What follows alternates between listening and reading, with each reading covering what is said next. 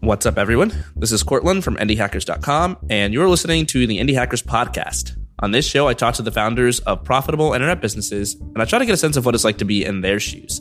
How did they get to where they are today? How do they make decisions both at their companies and in their personal lives? And what exactly makes their businesses tick? And the goal here, as always, is so that the rest of us can learn from their example and go on to build our own successful internet businesses. Today, I'm talking to Aileen Lerner, the founder of a company called Interviewing.io. Aileen, this episode has been a long time in the making. Glad to finally have you on here. Hey, I'm very excited to be here. Big fan. Right at the top of your website, you say that technical interviewing and looking for a job as a software engineer are annoying, and that at Interviewing.io, you make both of these things less terrible. Tell us about how you do that.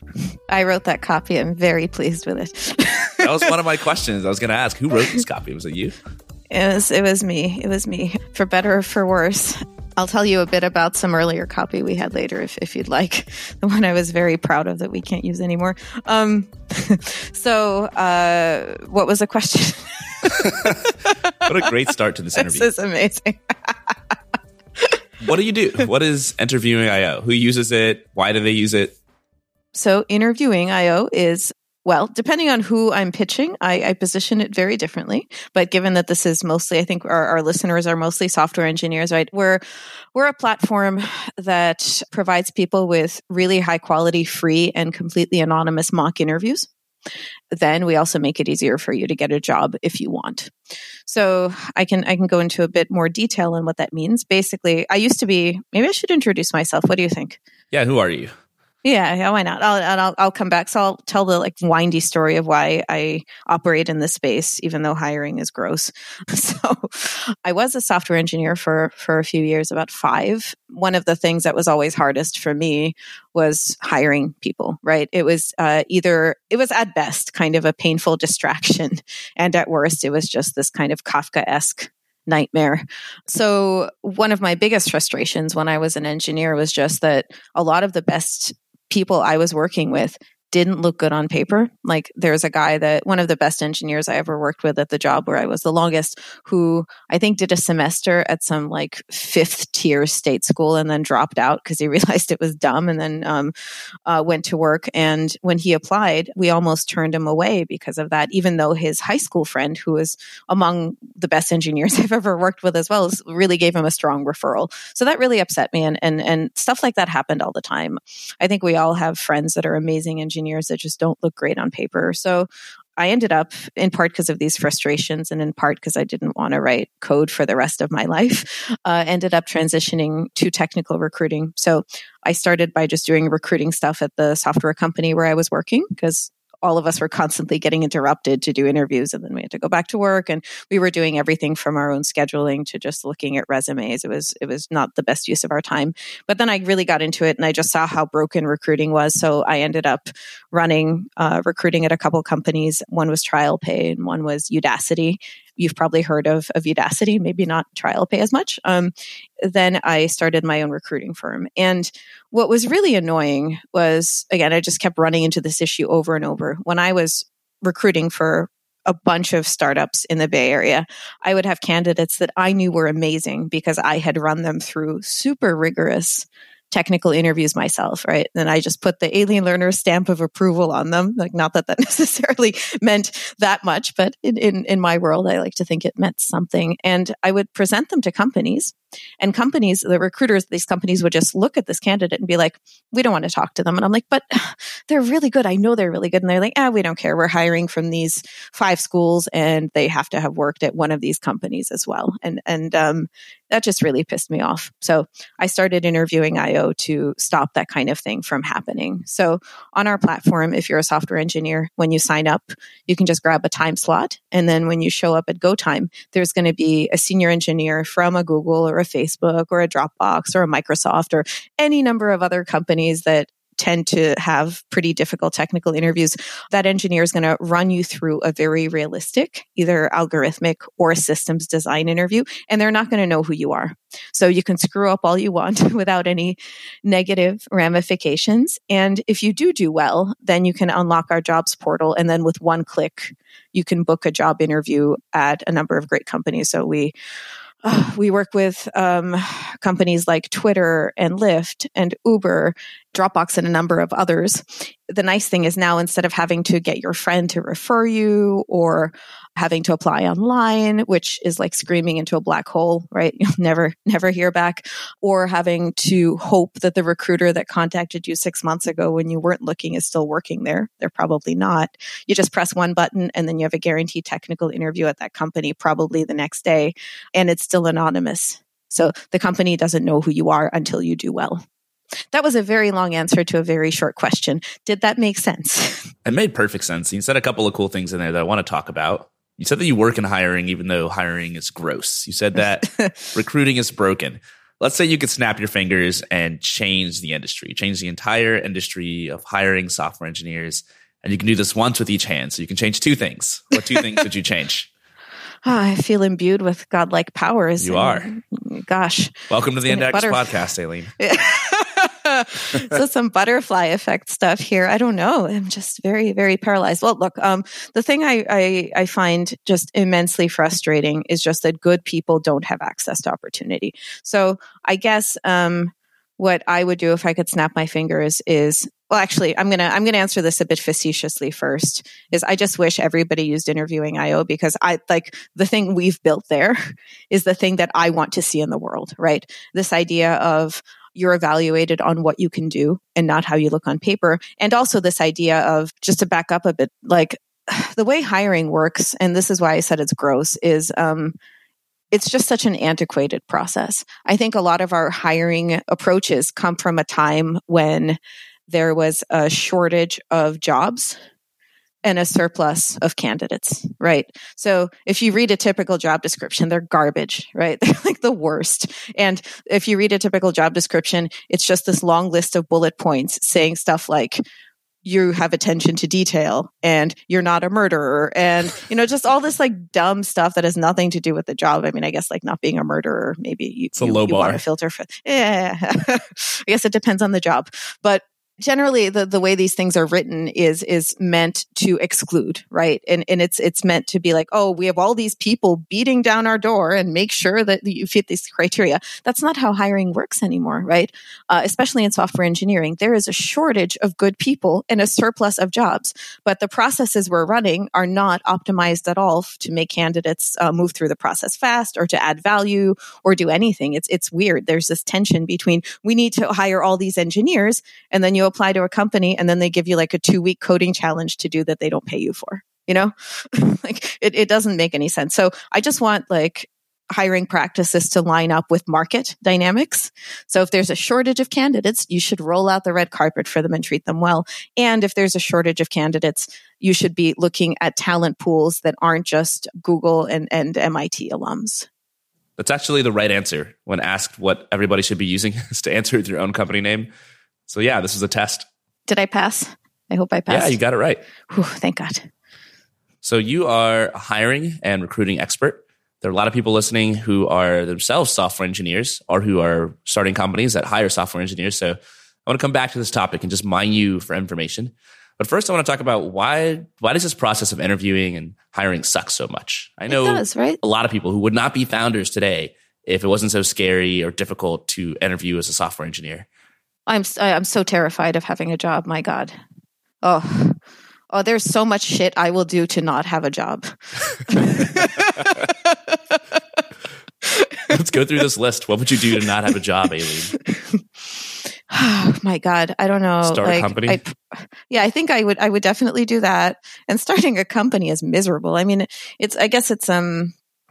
what's that line about war? Like that it's like long periods of boredom punctuated by moments of sheer terror.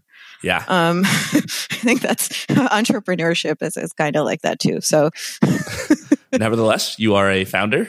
So why are you a founder? What do you like about doing this? I feel like I'm lying on like a psychoanalysis couch at the moment, right?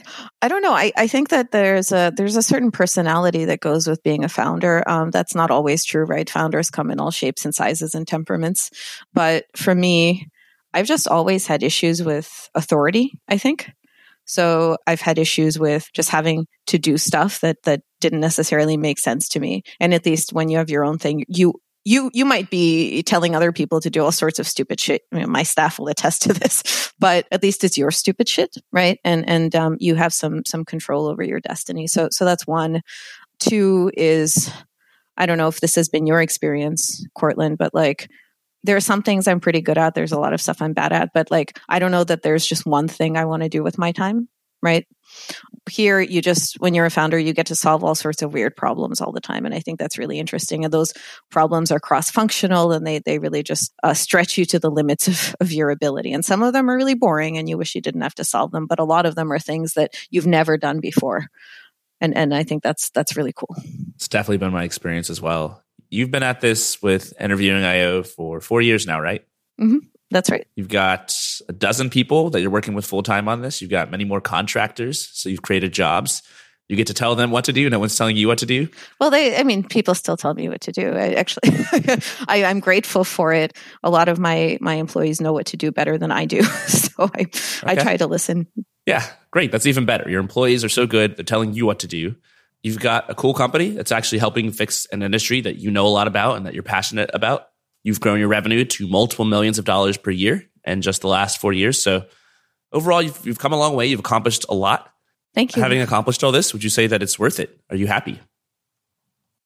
I don't know if I'm happy, but I'm certainly happier than I've been before I had this job. I think one of the nice things, and I think you and I talked about this in the past, right? This idea of like when you're a founder, even if you're sort of tactically miserable, right? You don't have time to be existentially miserable. So you're so busy and, hopefully you're doing something that you find meaning in, even if, certainly nothing has meaning, right? Everything is completely chaotic and meaningless and the universe gives zero fucks about you. But in your little corner, you've kind of created the suspension of disbelief that what you're doing matters.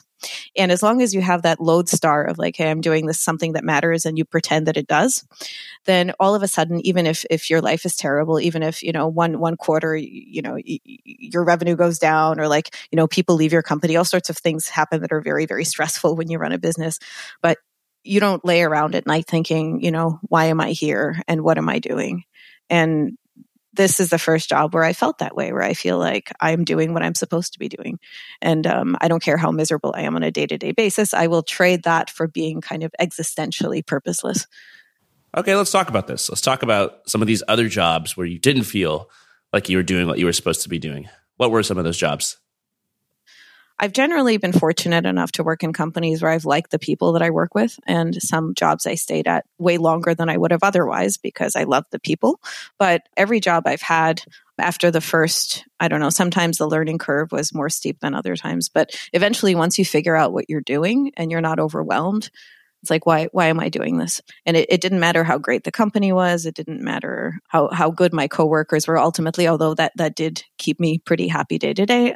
It always felt a little bit empty. I used to cook for a living. Like, I guess that job for a minute satisfied my existential longings because it was so difficult and I was so bad at it, at least for the first few months, that, I didn't have time to think about other things. And that job was really, really cool. And then eventually I figured out that like, I'm never going to be Tony Bourdain. God, I don't even know how to pronounce his name. That's embarrassing. But I realized I wouldn't be him. And at that point I quit. But like for a little bit, that job was almost as fulfilling as doing this, but never quite as. I want the story of how you got there. I mean, how does someone who is now a software engineer running a tech company, how did you even become a cook in the first place? Well, so as you know, we're both MIT alums, and it's a great school, but it also kind of bleeds you dry, or at least it bled me dry. I didn't really know what I wanted to do, and I was just so burnt out on academics that when I graduated, I didn't really have a plan, and I really liked watching Food Network. So I'm like, if there's a time in my life to do something absurd, right? It's when I'm 21 and 22 and not when I'm 30. And I thought about going to culinary school. I think culinary school is like the coding boot camp, right? So, if you look at coding boot camps websites and you talk to the people that are trying to get you to go there, they'll promise you the world, right? And they're not cheap. Fortunately, these days, some of them are aligning their incentives better with students, and then you don't have to pay until you actually get a job. But that's not how it always was, and there's still plenty of them where you just have to pay quite a bit of money up front. So I thought about going to culinary school, which, as it turns out, here's something crazy. Back when I was at MIT, I think it was full. If you pay retail, going to college is something like $17,000 a semester. I think it's a lot more now. This dates me a little bit, but back then, culinary school, you'd go for 3 semesters. It was like an associate's degree, and it was $50,000. So to go to some crap culinary school, it costs the same as going to MIT. So that was just not an option for me. Especially, I went and I talked to some chefs, and I realized that once you graduate from culinary school, you're going to get the same job as people that didn't go to school at all, except you're now $50,000 in debt and you're making $11 an hour. What a deal. So this is the best, right? What's a deal for the schools? They're fucking killing it, right? But how do I get into the school business? Yeah, right. Let's open a culinary coding boot camp. Just like really screw everybody in every capacity, right? I chose not to do that. And I found a restaurant that I just looked on Craigslist, and there are all these restaurants that were hiring cooks, and I didn't know how to do anything. I had taken one class in college called kitchen chemistry. Did you ever take that one? I didn't even know that was a class. See, yeah, it's like you get like 2 credits, or I forget what a credit is. I've been out of college, but you get some like nominal portion of whatever credit you normally get for a regular class, and then you make pancakes and you hang out, and it's really great. So I took that class, but that was about it. I didn't know how to chop anything. Didn't know it. So I found finally, after applying to like 100 restaurants on Craigslist, most of whom laughed at me, I found one that was like, "Hello, you can come here and work for free." And I was like, great. So I worked for free for 3 days. They taught me how to chop vegetables, and then they started paying me. And then from there, I tried to make the next job I went to better than the previous one. During your stint as a cook, were there any experiences you had or lessons you learned that have helped you out subsequently during your life as a founder? I think actually the most lasting thing that I learned was about hiring. I'm not just making that up to bring it back. This is 100% true. Like I was fascinated by how restaurants hire people. So if you want to work at a restaurant, nobody gives a shit about your hopes and dreams. Nobody really looks at your resume, even though your resume is kind of meaningless in that industry as well. You just come in and you bring your knives, and in the morning they show you how to set up your station, and you're prepping. So that means you're making sauces, you're chopping vegetables. I mean, in some restaurants they also like put an onion in front of you, and they're like, chop this onion, and you're like, okay. Then you chop the onion. You basically set up your station, and then during service, so come 5 o'clock, people start showing up for dinner.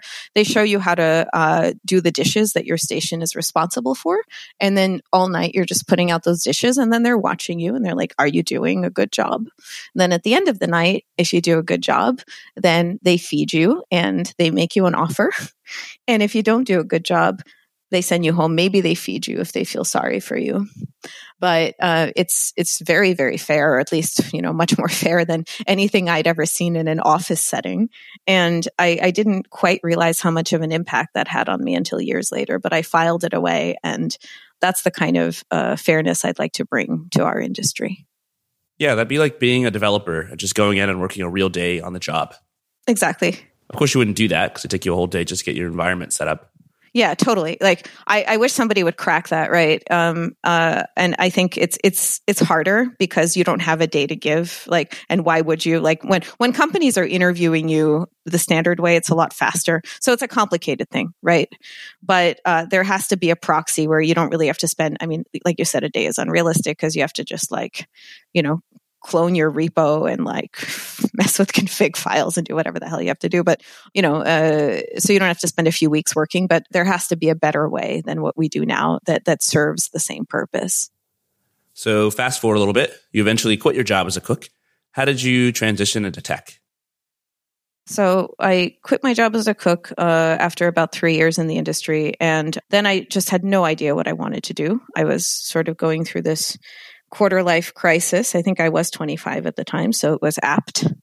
And I remember, I was out of money, right? I was just completely out of money. I had saved a lot of money because I started a tutoring business when I was in college. And at the time, my friend and I were raking it in. We're making like $50 an hour. We're like, holy shit. We're rich. We're so rich. And then I burned through most of my tutoring money and, went into debt, and I just had nothing. So I saw this advertisement for this MIT program called MEET. They changed what it stands for, but back then it stood for, I think, Middle East Education Through Technology. So the idea was they fly you to Jerusalem, and then you teach programming to a mix of Israeli and Palestinian high school students. I thought that was amazing, right? Because the whole thesis was, hey, instead of sitting around and talking about politics and the conflict, what if we just and this is very kind of hippy dippy, like what if we just make people build stuff together with code? Then they'll find a common language, and then they'll build some foundation for mutual respect. And I thought that was really cool. I wanted to be part of it. And I also had no money, and there was a stipend, and I had a place to live for the summer if I went to Jerusalem. So it was just a win-win on all fronts. I don't think I've ever admitted that to the program. So hey guys, if you're listening, sorry, I did it for good reasons also. But that kind of got me back into programming, because teaching something is the best way to understand it better yourself and fall in love with it, I think. So after that summer, which went super, super well, and where I made some very lasting friends, probably among the best friendships of my life, I came back and I was like, you know what? I can do computers. Computers aren't as bad as I remember. It'll be fun. And then I did computers for 5 years. I'd worked in tech, I guess, during college. I had a number of internships.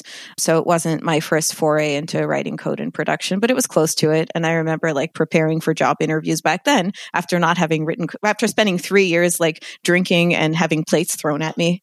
It was interesting to get back out there and interview. I remember I had to reverse a linked list, and I'd forgotten what a linked list was. So that was cool. But eventually I figured it out. And then I spent most of my time actually at one company, which I never would have thought I'd end up there, but it ended up being an amazing place to work. And so many of the people that have worked there have gone on to be very, very successful. They're still around. It's called ClickTime, and they did SaaS time and expense tracking. So I spent 5 years making timesheets, and it was not as horrible as you would think.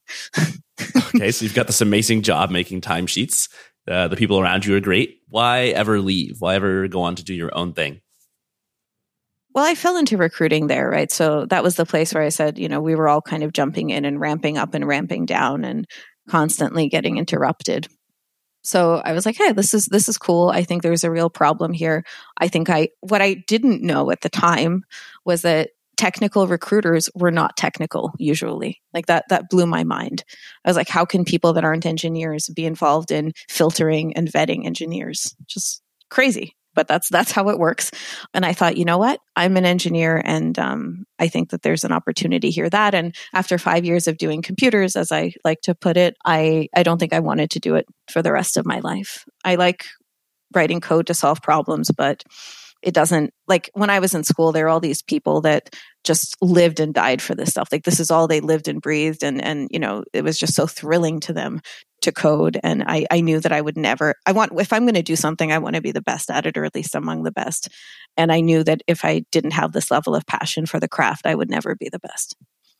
That, and I'm not saying that I was a great programmer despite that, right? I was decent, but if you're decent and you don't love it, your odds of excelling are very, very low. Yeah, because you're competing with people who are really good want to do it, who love it. Yeah. Do you like programming? I love programming, but it's also a means to an end. People like you. It's a means to an end for me. I wouldn't code if I couldn't create cool things. I wouldn't do it just to sit on my computer coding all day. So I think I'll also probably never be the best software engineer because I'm not only doing it for its own sake.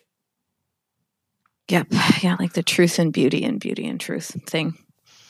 Okay, so at this point, you leave your job as a software engineer. You get into recruiting. You're a person who wants to avoid existential angst. You want to keep yourself busy. you want to be the best at whatever it is that you're doing. How do these two things inform how you approach your job as a recruiter and the next decisions that you make? Yeah.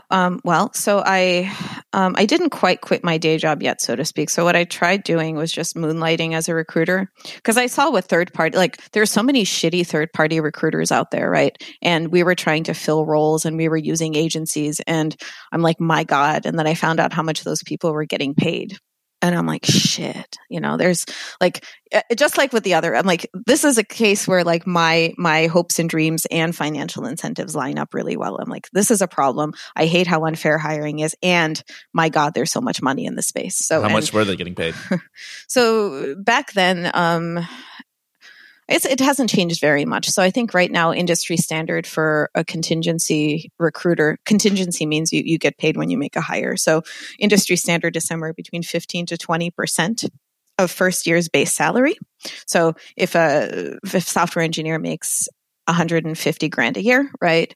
What's a fifth of that? Well, 30 grand, right? So you get 30 grand every time you make a placement. So it's a lot of money for not very much work. It is more work than people think, though. There are a lot of people that think recruiting is very, very easy, and I was naively one of them. It's not easy. There's all this nuanced stuff that you realize once you get in there, but it is like, it's not a backbreaking job. I'll put it that way. So I started moonlighting as a recruiter. I had a few friends that had startups, and I was like, hey guys, can I just try to make some hires for you, and we'll see what happens? And I could, and it worked well. And one of those companies was TrialPay, and they took a chance on me and gave me the title head of technical recruiting, even though I had never worked as a recruiter before. So I'm forever grateful to them for doing that, because that's what got me started in this space. And I was very fortunate to be able to land that position. One of the weird things about that job too was that I was kind of half recruiter and half technical interviewer.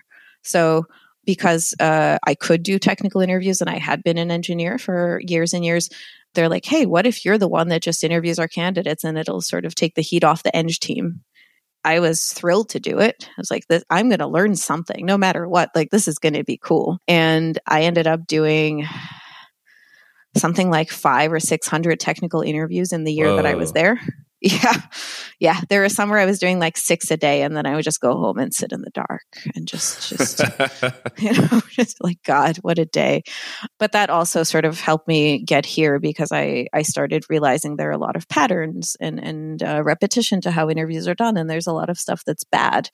And that job also, whenever I'm doing something that makes me miserable, I don't know if you do this, but whenever I'm doing something weird or something that is arduous, I think, I'm going to write about this one day, and then it like makes it better.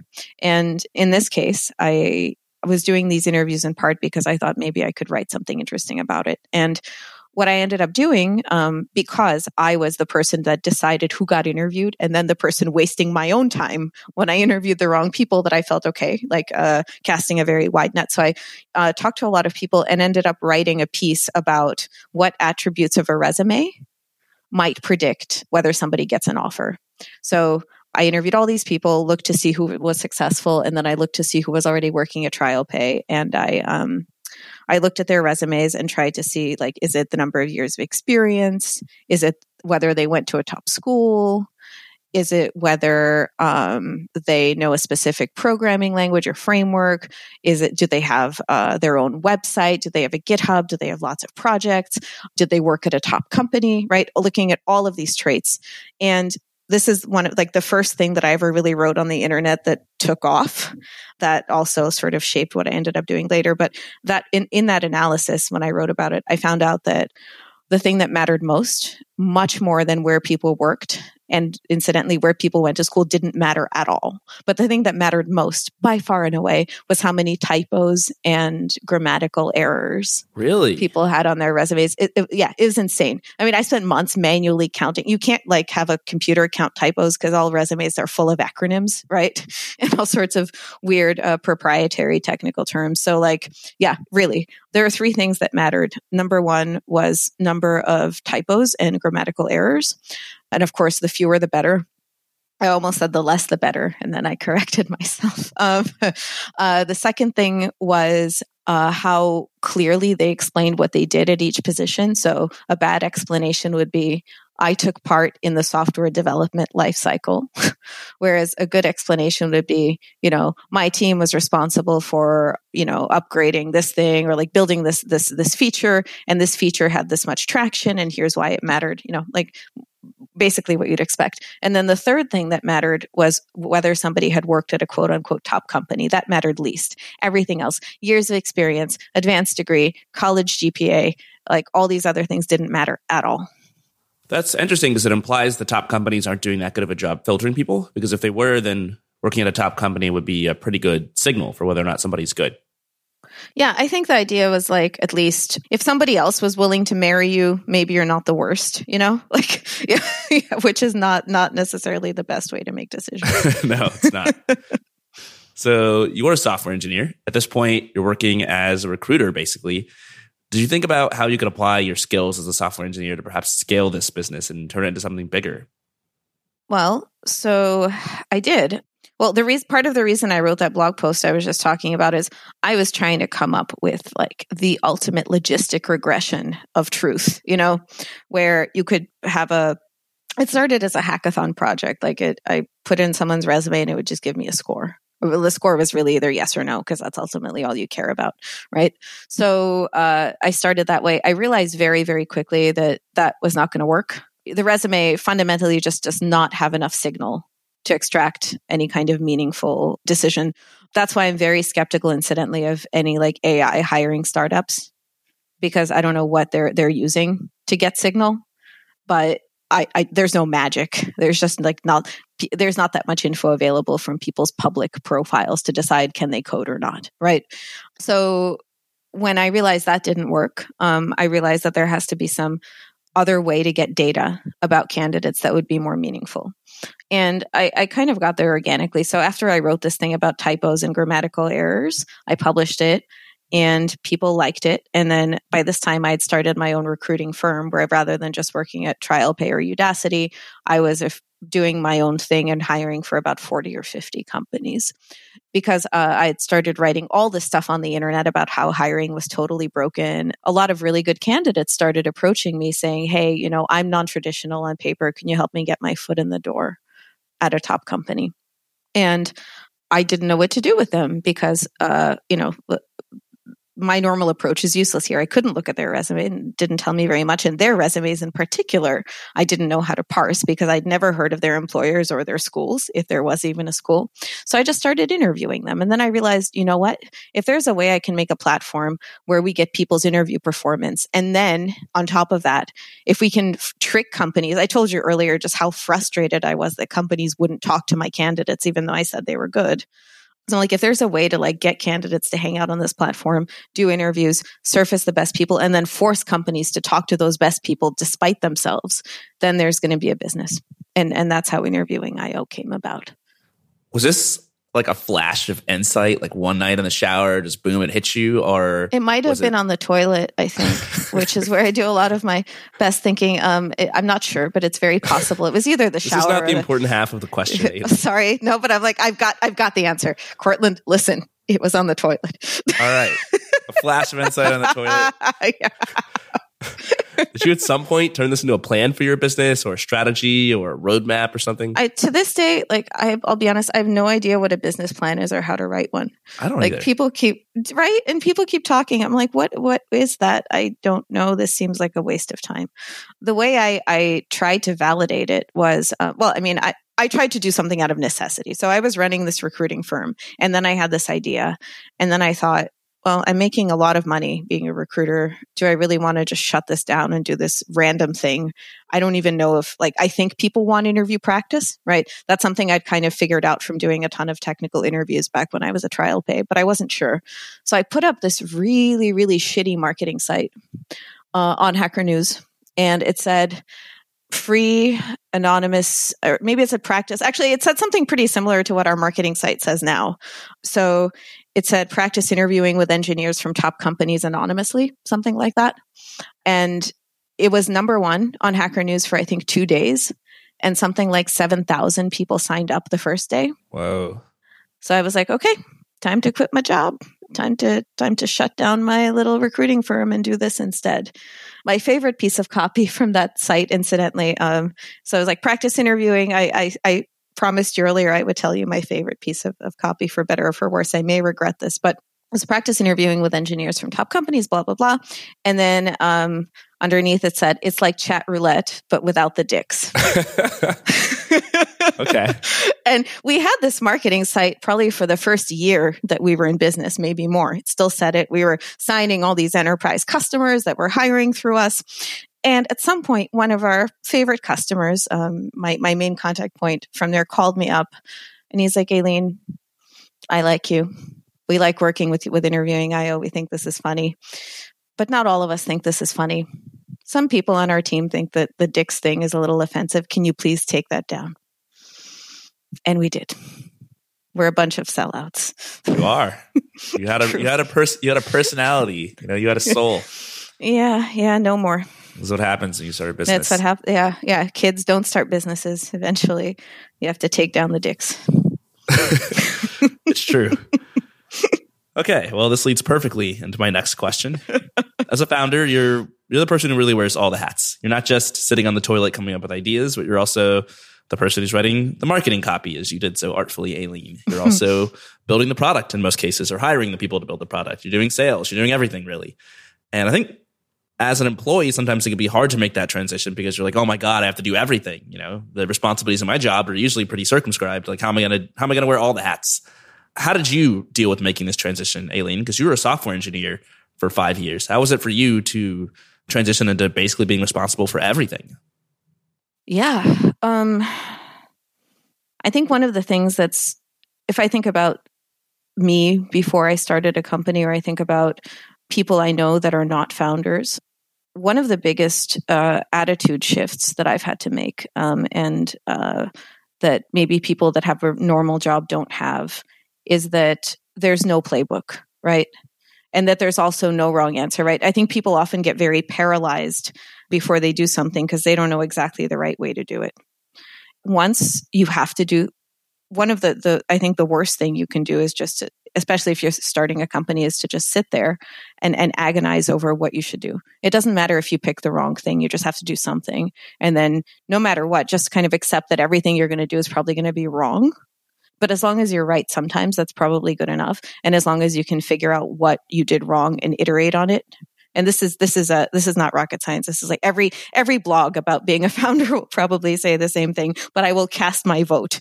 This is absolutely true. So even, if you're trying to hire for your startup, let's say you started a company and you need somebody to come work for you, it's very tempting to spend hours being like, oh my God, who do I reach out to? Are they even going to respond to me? How do I source talent for my new startup? And the fact is, the worst thing you can do is just sit there and not source talent. No matter what, like the first few batches of emails that you send to people are going to be crap, right? Like you don't know how to talk about your business.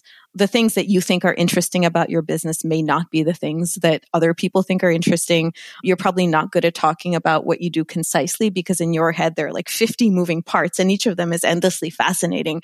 But the reality is most people don't give a shit. So how do you distill your messaging? And that just comes with failure and with repetition. I think that's the big difference. Or if you're a job seeker, I'll go with your analogy, right? Especially if you don't look great on paper. The best thing you can do, people just get in this rut where they just start robotically sending resumes to companies and then getting annoyed when they don't hear back. The fact is no one's reading those in the first place, so you shouldn't feel bad and you shouldn't be annoyed. But the best thing you can do is probably reach out to people that work at those companies. And that's really hard because you're making yourself vulnerable and you're reaching out to a person that you have known nothing about and you don't know what to say. But that feeling, if you can get over it and actually just like write, let's say somebody at a company you want to work wrote a really cool blog post and it's about something you're interested in. Maybe it's a project that you'd like to work on if you worked at that company. If you can get over that sort of terror and write to them and say, hey, I saw that you did this thing and it's really cool. And I've been thinking about something along the same lines. And I really wanted to know like how you did this. That's good enough. And then once you do a few of those, that breaks the seal. And if you can take that approach to every unknown that you encounter in the future, you'll be okay. So I think like just finding the activation energy, right? Getting over that little hump and doing that is the big difference. And some people never get over it. And the people that do, I think, especially if they have the temperament to be a founder, are probably going to be much happier. I love that point. There really is no well laid out path as a founder. There's nobody patting you on the back saying, "Good job, Aileen, you're doing the right thing. Keep going in this direction." Well, my mom still, and dad, they do that sometimes. It's nice. My mom does that too. Yeah, right. She thinks every episode of the podcast is the best episode. Yeah. My parents too. Well, my mom texted me recently and she's like, "Your podcasts are great. You sound so intelligent, but please, can you stop saying fuck?" Sorry, Mom. Sorry, Mom. I'm sorry. Okay. So as an employee, you've got a track laid out in front of you. You've got a boss telling you what to do, what not to do. You've got promotions. It's all very comfortable. It's all very guided. As a founder, you've got none of that, but you still have to make decisions and actually take action. I want to talk about the actions that you took at the beginning of interviewing IO. What was the very first thing you did after you decided that this was the problem that you wanted to solve? I think I tried to find a co-founder because I felt really overwhelmed, actually. I kind of felt like I was holding an atom bomb in my hands and I didn't know what to do with it. So I put up this crap marketing site with the dicks on it, or the ref, whatever it was, right? And people just signed up, and I was like, the universe has handed me a gift. And in the hands of a more capable person, this gift would be taken to fruition and realized. And instead, this gift has been handed to me. It's a lot of pressure. And yeah, like what do I do with this? And I was like, you know what? I don't think I have the wherewithal to do this alone. I think I need help. And I certainly don't want to build, like, this is going to be a complicated product, right? Our product hasn't really changed from inception till today. We've made some changes. Certainly, the UI has gotten better. We've built more features for employers. But at the heart of it, we had to build something where people could talk to each other anonymously and write code and submit feedback. And then we wanted those people to get ranked, and we wanted scheduling to work. And it's not rocket science, but it's a lot for one person who hates coding to build. So fortunately, we were able to use CoderPad. I remember you had Vincent on the show, one of my favorite episodes. So I think maybe even I went to him and I'm like, what do I do? We had met because he read my blog. I think it was the post about how resumes are stupid and typos matter. So, fortunately, we were able to use CoderPad within our product and license it. But even outside of that, there are a lot of moving parts. So I went around trying to find a co-founder. And my friend Art, he wasn't really willing to leave his job full time, but he was willing to jump in and help and sort of build something to get the product off the ground. On top of that, I remember as a proof of concept, to do the first few, we wanted to see if anonymous interviewing could even work before we built too much, right? We generally try to build as little as possible and validate, right? It's this lean startup idea. At the time, I didn't know what lean startup was. I just thought it would, because we were so strapped for resources, that we should make sure this thing can work before we spend weeks trying to build it. So I remember it was me, Vincent, Parker Finney, who runs Interview Cake. You should have him on the show. He's fantastic. Who else? Art was there too. And we just emailed some of the people that had signed up through that marketing site that was on Hacker News and said, hey, we're going to book you some anonymous practice interviews. And then we used Uber Conference and CoderPad and just sort of stapled together some disparate things to try to make it look like it would be it wasn't an anonymous interview. It was just basically combining some tools together and making a flow that wasn't the worst. And we just interviewed those people to see if they liked it and to see if it would work. And then it seemed like it would. So at that point, Art and I started building some stuff. I'm a huge proponent of starting small. I think almost everybody should get started that way. And you really started well before writing any code for interviewing IO. You were interviewing hundreds of software engineers as a recruiter. What was it like interviewing somebody to be your co-founder? Very different. I've never asked any. So Art ended up, like I said, he didn't join full time. Eventually, I got my friend Andy to join, and he's great. But none of those people, I put through any kind of technical interview. I mean, in part because I had worked with them previously on stuff, right?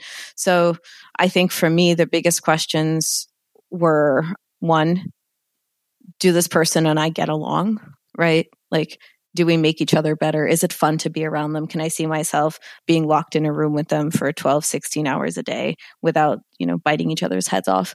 The second thing was, and this is really important for all early startup employees, not just co-founders, but can this person ruthlessly kind of decide what matters and not get lost going down technical rabbit holes? So can they build whatever? Can they just like hack some shit together and then fix it later, right? Rather than having to build the thing perfectly. And also, do they know when it's important to stop hacking shit together and actually build something more robust? Like that, especially for a technical co-founder, like that's so much of what you do all day is make those decisions. And then lastly, I knew for me, I'm not a very linear thinker.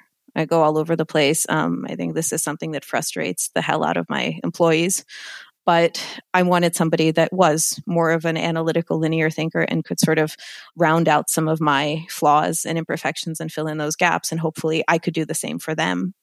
That ended up being the case and was very lucky.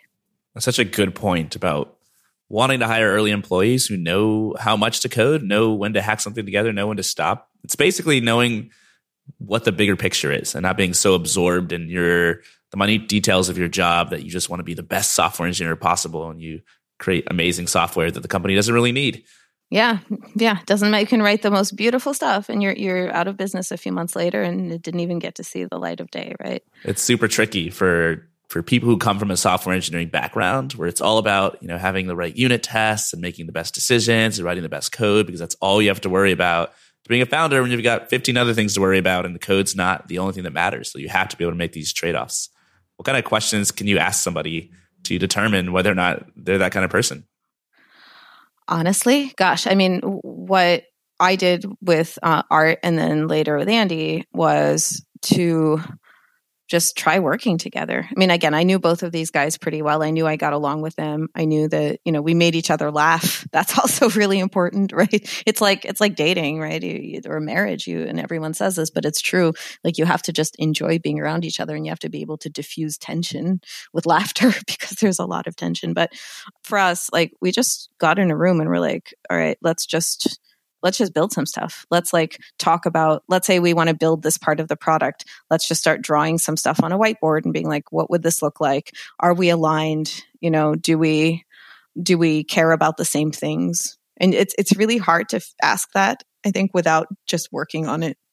I think maybe if I were a better interviewer, which is ironic because I run a company called Interviewing.io, but if I were a better interviewer, maybe I could suss out some of these things through a series of very intensive top grading behavioral interviews. For me, the best thing to do is just get in a room and be like, let's build this part of the product together or let's design it together. And then it comes out very, very quickly if you're not aligned on things. And you don't always have to be, but then is it constructive when you disagree? Can you communicate well? Can you limit the communication overhead? Like how many words do you need to explain things to each other? It's basically a relationship. It's like a romantic relationship without the romance. Yes, exactly right. Or maybe you're both in love with the product rather than with each other. There you go. You both love your baby. Yeah, it's like a weird three-way. It's a love triangle. Yeah. So, or maybe with your users, maybe you should be in love with your users and the product, but then, it's too complicated now. Yes. It's getting out of hand, Aileen. It's like a love square now. Yeah. We don't need that. So I think with Interviewing.io, it's obvious to me why software engineers love this. I mean, if you told me 10 years ago, hey, you can do free anonymous interviews online. Is it free for engineers? Yeah, of course. It has to be. Okay, yeah. You can do free anonymous interviews. I would have signed up in a jiffy because it's like I get to save face. I get to practice my interviewing skills, get better. I might even get a job out of it. The other side is probably much harder because you're dealing with probably a lot of engineers who aren't that confident to go through the normal channels, who aren't already getting interviews. And as a company, maybe you don't really want to do business with Interviewing.io because this is a weird new thing. How did you get your first few customers to sign up from the business hiring side of things? Yeah, that's. Thank you for asking. The first few were harder than the last few. Our pitch to companies is basically, hey, do you want to talk to some randos off the internet without knowing who they are and put eng time into it?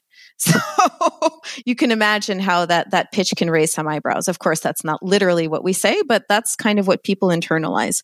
So we explain how it works. We say, look, resumes are stupid. And increasingly in the climate that we're in, fortunately, more and more companies are bought into this idea that a resume is not the source of truth, right?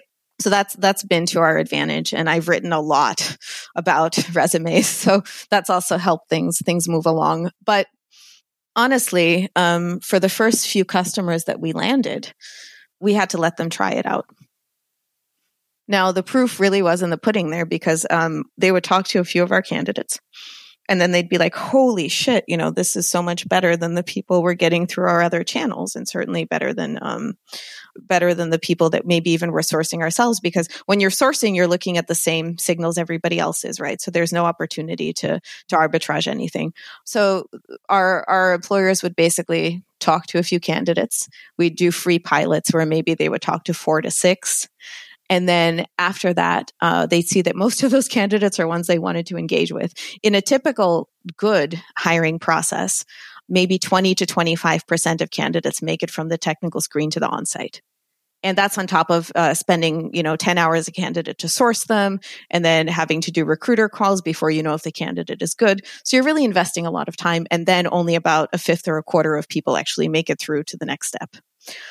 In our case, it's around 70%, and you don't have to spend any time sourcing. So we save something like 200 recruiting hours per hire, and something like 15 to 20 eng hours. So it's non-trivial. And once people got their heads around that, they were generally very committed. The other thing is, especially if you're thinking about starting a business where you want people to try your product, think about how your pricing can reflect that. So fortunately, in our case, at the beginning, we were charging these per hire fees, and companies were already used to this idea of paying a recruiter only if they made a hire. So it was de-risked, and the pricing model was something that was already familiar to them. Does that make sense? Yeah, that makes perfect sense. What's fascinating to me is that usually when you see an industry as crowded as the one that you're in, recruiting and hiring and job placement, you see prices get driven down. You see a lot of people coming in and saying things like, hey, you're charging 20% of the first year's salary. I'll charge 15% to place an engineer. Or, hey, I'll do it for a flat fee, $5,000 a head. Why hasn't that happened here? Why are you able to charge as much as you do? It's kind of moving in that direction. So it's gotten a little more commoditized. These days, most of our revenue is coming not from these per hire fees, but from large flat fee deals. So we'll approach a company, they'll try us out, right? They'll talk to a few candidates, see that those candidates are good. And then they'll generally pay us for a year of candidates up front, which ends up being about 50% cheaper than paying us per hire a la carte. So exactly what you describe is what's happening. But the other thing that I've seen, that aside, is that I think the reason it isn't as extreme as you describe is that companies are hurting so badly for engineers that price generally is just not a friction point when you're selling, right? If you can promise people that you can get really good butts in seats quickly, they're willing to pay a premium for it.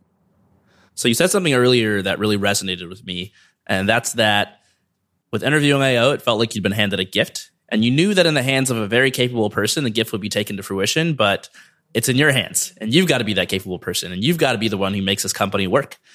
I think that's something that a lot of founders can identify with. I identify with it. What are some of the best decisions you've made since starting that have helped you get to where you are today, where you're making millions in revenue, where you've got thousands of engineers that you're helping to find jobs, and where you actually do feel like you're the right person for this? I think most of my good decisions have been the people I've hired. None of this would be possible if it were still just me. So it's been unreal. Every time I look at, I'm sitting in an office that has a glass window, right? And I'm kind of looking out onto the office right now, and I'm just looking at the people that work here. I'm like, why the hell are they here? They could be anywhere. All of them could be anywhere, and they could be making more money. It's crazy to me. And I'm just so grateful that, people that are really good are willing to put their time into this. I guess the thing I'm most proud of, and I think one thing that I did do well, is create a business model where doing good is the thing that gets you paid. And I think that's rare. So in our case, we're trying to build this efficient marketplace. And the more efficient it is, that means hopefully the more, not hopefully, definitely, the more meritocratic it is, right? In hiring, efficiency is defined by are you hiring the right people for the right jobs? So the best people, just the more you can place the best people in the right opportunities, the more efficient you are. And then by extension, the more money you're making. So that's crazy. Like, you don't have to do mental gymnastics to be like, oh, we're doing this thing, and then through some kind of Rube Goldberg machine, eventually some good will happen in the world. It's like, no, this is a very, very direct A to B sort of journey. And I'm so happy that is true, and I'm happy that the people that work here see it. I don't have a ton of experience hiring people. A lot of people listening in right now are fledgling founders or aspiring founders who are very soon going to have to start making hiring decisions. We're probably going to do a lot of things wrong. What are some things we can do to get it right the way that you have? Well, I've messed up a lot of, people think that just because I know stuff about hiring that it's easy for me. It's not. I've made some bad hiring decisions. I've let people go. People have left, right? These things happen. It sucks. They do. But I think one piece of advice that I would give, especially to new founders, is to remember that if you're trying to hire software engineers in the market that we're operating in, hiring is not a vetting process as much as a selling process. People don't have to work for you. So from the moment you engage with somebody, maybe you're sourcing them, you're writing to them saying, hey, come work for me. Maybe you're interviewing them. Make sure that every time you interact, you're adding value for them and you're giving them a reason why your company is awesome. So when you interview people, if you're fortunate enough to even get people to talk to you, think about what kinds of questions you can ask them that don't just vet their ability to write code, but also showcase why the problems you're solving are interesting and unique. So try to ask them cool real world stuff, take them to lunch, spend a lot of time with them, care about what they care about, and weave a narrative where the disparate path they've had up until this point culminates perfectly in working for you. And if you can't tell that narrative, maybe they're not the right person, and also don't be afraid of saying no to a hire if it doesn't feel right. Sometimes there's a lot of pressure. You're like, shit, I need somebody working right away. I'm drowning. If it doesn't feel right, it's probably not. Okay, so let's get back to talking about how you grew Interviewing.io from something small into what it is today. And specifically, I want to talk about the sales side of things. You calling up companies and convincing them to take a chance on you, to trust their hiring process to you, basically. I know in the early days, you were doing a lot of demos, a lot of trial periods, and just sort of hoping that people would choose to use you after they saw that it worked. I imagine things have changed a lot since then. So what are the biggest milestones and how your sales process has evolved? We still, it depends on the size of the company. If we're piloting with some huge brand, we're going to bend over backwards. We'll do whatever, right? We're like, okay, try as many candidates as you want. I'm exaggerating a little bit because eventually we do want to get paid, but I don't know. It hasn't changed that much. Certainly I remember the first time I made a deck to sell, right? Most of the selling, when I was the only one doing selling, most of the selling I was doing was just trying to have coffee with people and just doing a demo. Well, of course, listening to their needs first and then, showing them the parts of the product that I thought spoke to their needs. But then eventually you get to the point where you have collateral and different decks for different audiences. And your sales process matures. Eventually, one of the milestones for us actually was hiring a customer success person. Where, we have enough enterprise brands that work with us now that are used to a certain white glove, high touch kind of experience, right? And one of the guys that works for me, whose job it wasn't even to do sales, he was mostly doing marketing and product, right? He and I were just running around playing whack-a-mole, trying to pretend that we had a customer success department. And we were just running ourselves ragged, and it wasn't good for anybody. So making that hire was great because it, we put on our big boy pants at that point. And I was like, okay, we have a person who's dedicated to making sure that customers are getting value out of the product. Other things that changed early on, I keep talking about how there's practice and then there are real interviews. Early on, we didn't have that. Everything was just one big pool. So some people were there as practice interviewers, some people were there as candidates. And then we also told companies, you can just hang out in this pool and you'll be matched with people and hopefully they'll want to work for you and you can just sell them. So every interview was kind of practice until it wasn't. It was kind of this Ender's Game situation where it's like, oh, well, shit, I just ruined Ender's Game for everybody. I'm sorry. I'll cut this out. That's what I'll do. Don't cut it out. It's funny. I want to ruin it. I know you do, Aileen. I want to watch the I know you're not burn. sorry. No, I'm not sorry at all. I hope this whole exchange stays in. So it was just like this one big pool. And one thing we learned from talking to our bigger customers and from listening to some of their interviews on our platform after the fact was that they did not want to have to sell that hard because they were leaning on their brand. If you have some big brand, you should be able to leverage that. So then we changed up our product. So we had a practice pool. And then for our bigger customers, candidates could sign up. And that was sort of a big turning point for us. Another big turning point was getting into subscription pricing. So stopping just doing per hire fees and making it so companies just paid us some flat fee for some number of candidates. And that increased our revenue like 6x over the span of like a quarter or two. It was crazy. Yeah. That's nuts. Yeah. So there's a lot of advice floating out there for founders. We've talked about it a little bit this episode. We've talked about starting small and iterating. There's also, do things that don't scale, talk to your customers, et cetera. Is there any advice that's common for founders out there that you don't think you follow, that you just kind of skipped over and things were still pretty much fine? There are a few things. So I don't know if this is controversial or not, but I don't agree that you should be doing a lot of management early on in your growth, right? Like if you find yourself doing a lot of people management when you're like 5 people, 6 people, 7 people, you're probably doing something wrong or you hired the wrong people. Like you should, when you're hiring this early, you should find people that can sort of figure out what to do. And it's your job to communicate constraints and goals to them. And then you kind of just want to set them loose on those constraints and goals. Doesn't mean that you don't, check in with them. It doesn't mean that you aren't helpful. But ultimately, if you're looking over their shoulder all the time, either you're doing it wrong or they're doing it wrong, or you're both doing it wrong. Another thing is people talk a lot about, having a ton of different perspectives. If you have people that work for you that fundamentally aren't aligned with your mission, and don't fit into the culture, it's bad, especially early on. And this may be a bit controversial, right? Because you do want to kind of be encouraging of discussion and you want people to suggest things. But fundamentally, everybody has to be marching in the same direction. And if they're not, it's going to kill you. It's exhausting. We had some friction at Interviewing IO, for instance, where, externally, people often think that we are first and foremost platform that's dedicated to diversity and inclusion. And we certainly believe in both of those things, but that is first and foremost not what we do. We believe in talent being evenly distributed. We believe in surfacing it, and we believe in giving great people opportunity. But we don't specialize specifically in creating opportunities for women or people of color, right? We're just going to try to make hiring less bad for everybody. And we hope that ends up creating a more inclusive environment, and that anonymity is something that's useful for people that feel marginalized. But, we're not a D&I platform.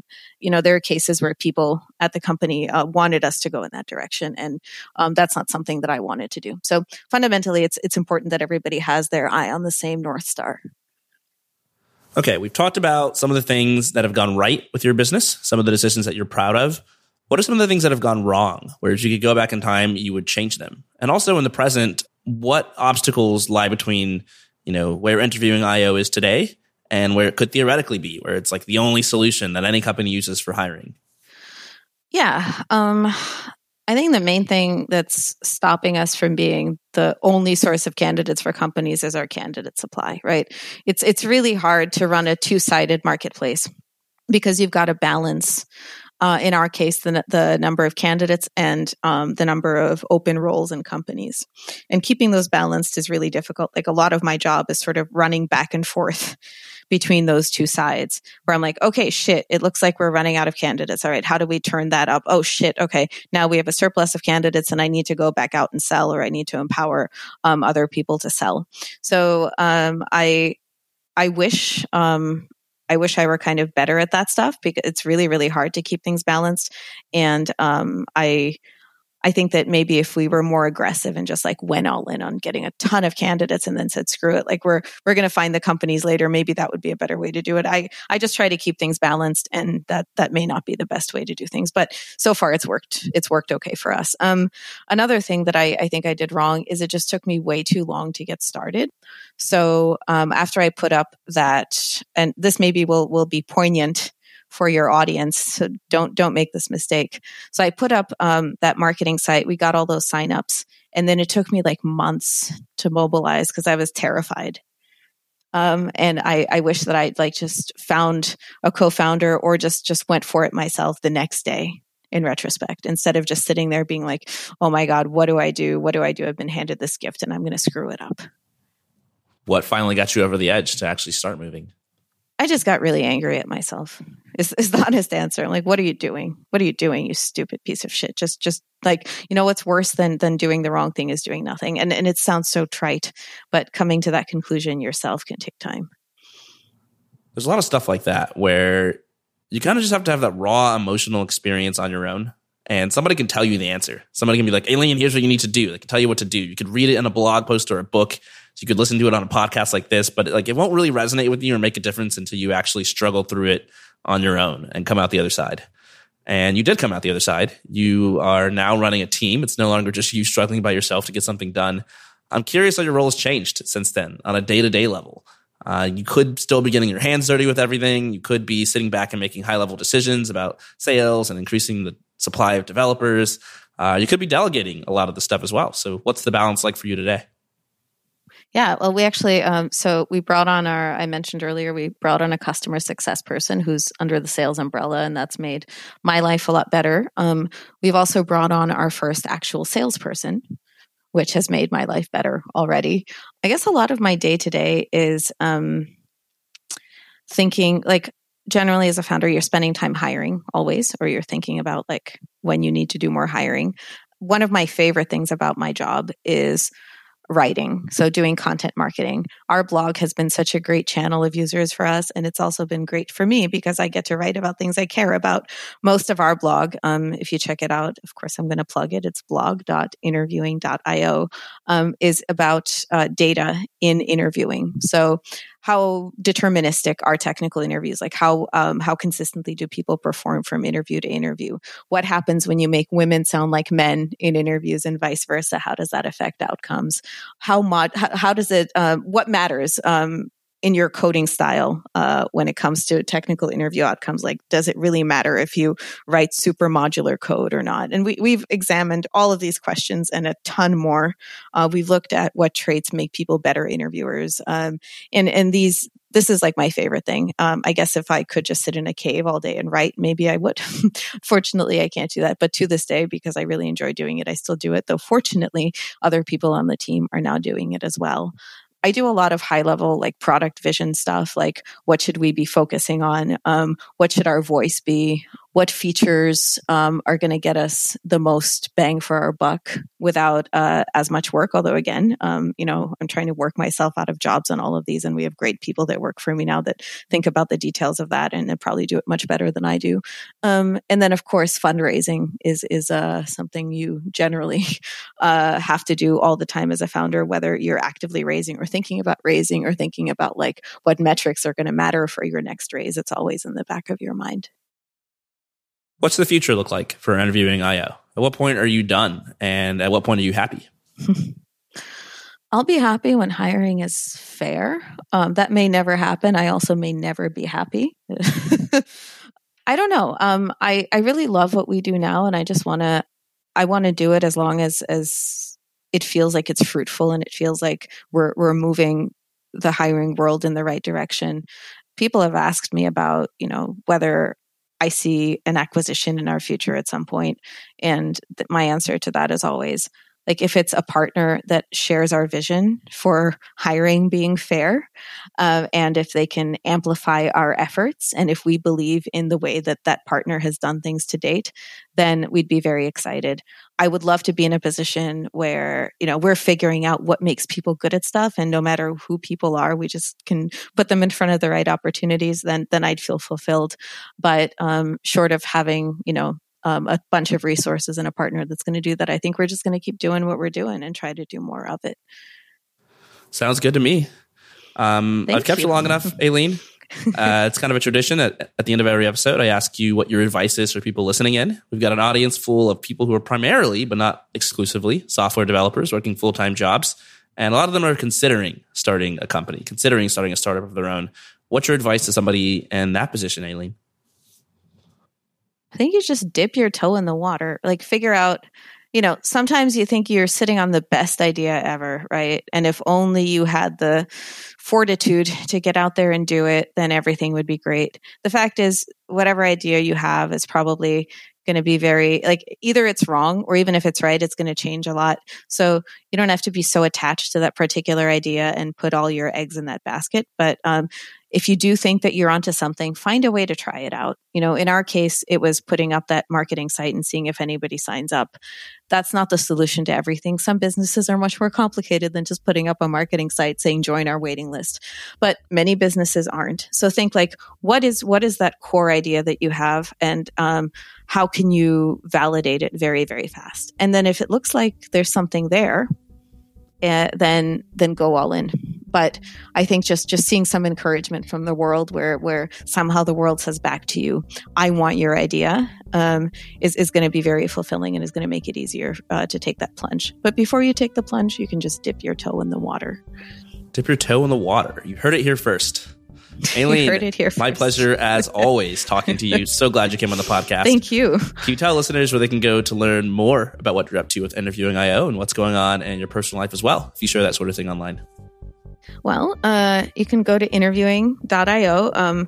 You asked me the stuff I did wrong. I think there's sort of a blessing and a curse when your name is also a domain name, but that is the name of our company. That is where you go.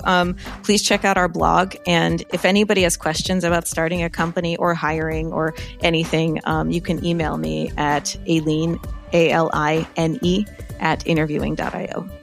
All right. Thanks so much, Aileen. Thanks, Courtland. You're the best.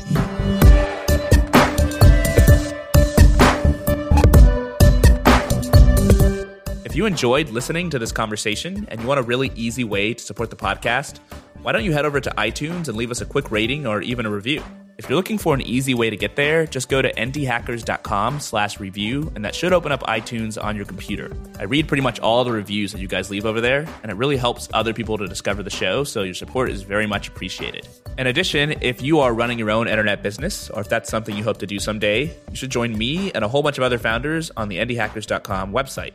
It's a great place to get feedback on pretty much any problem or question that you might have while running your business. If you listen to the show, you know that I am a huge proponent of getting help from other founders rather than trying to build your business all by yourself. So you'll see me on the forum for sure, as well as more than a handful of some of the guests that I've had on the podcast. If you're looking for inspiration, we've also got a huge directory full of hundreds of products built by other indie hackers, every one of which includes revenue numbers and some of the behind-the-scenes strategies for how they grew their products from nothing. As always, thanks so much for listening, and I'll see you next time.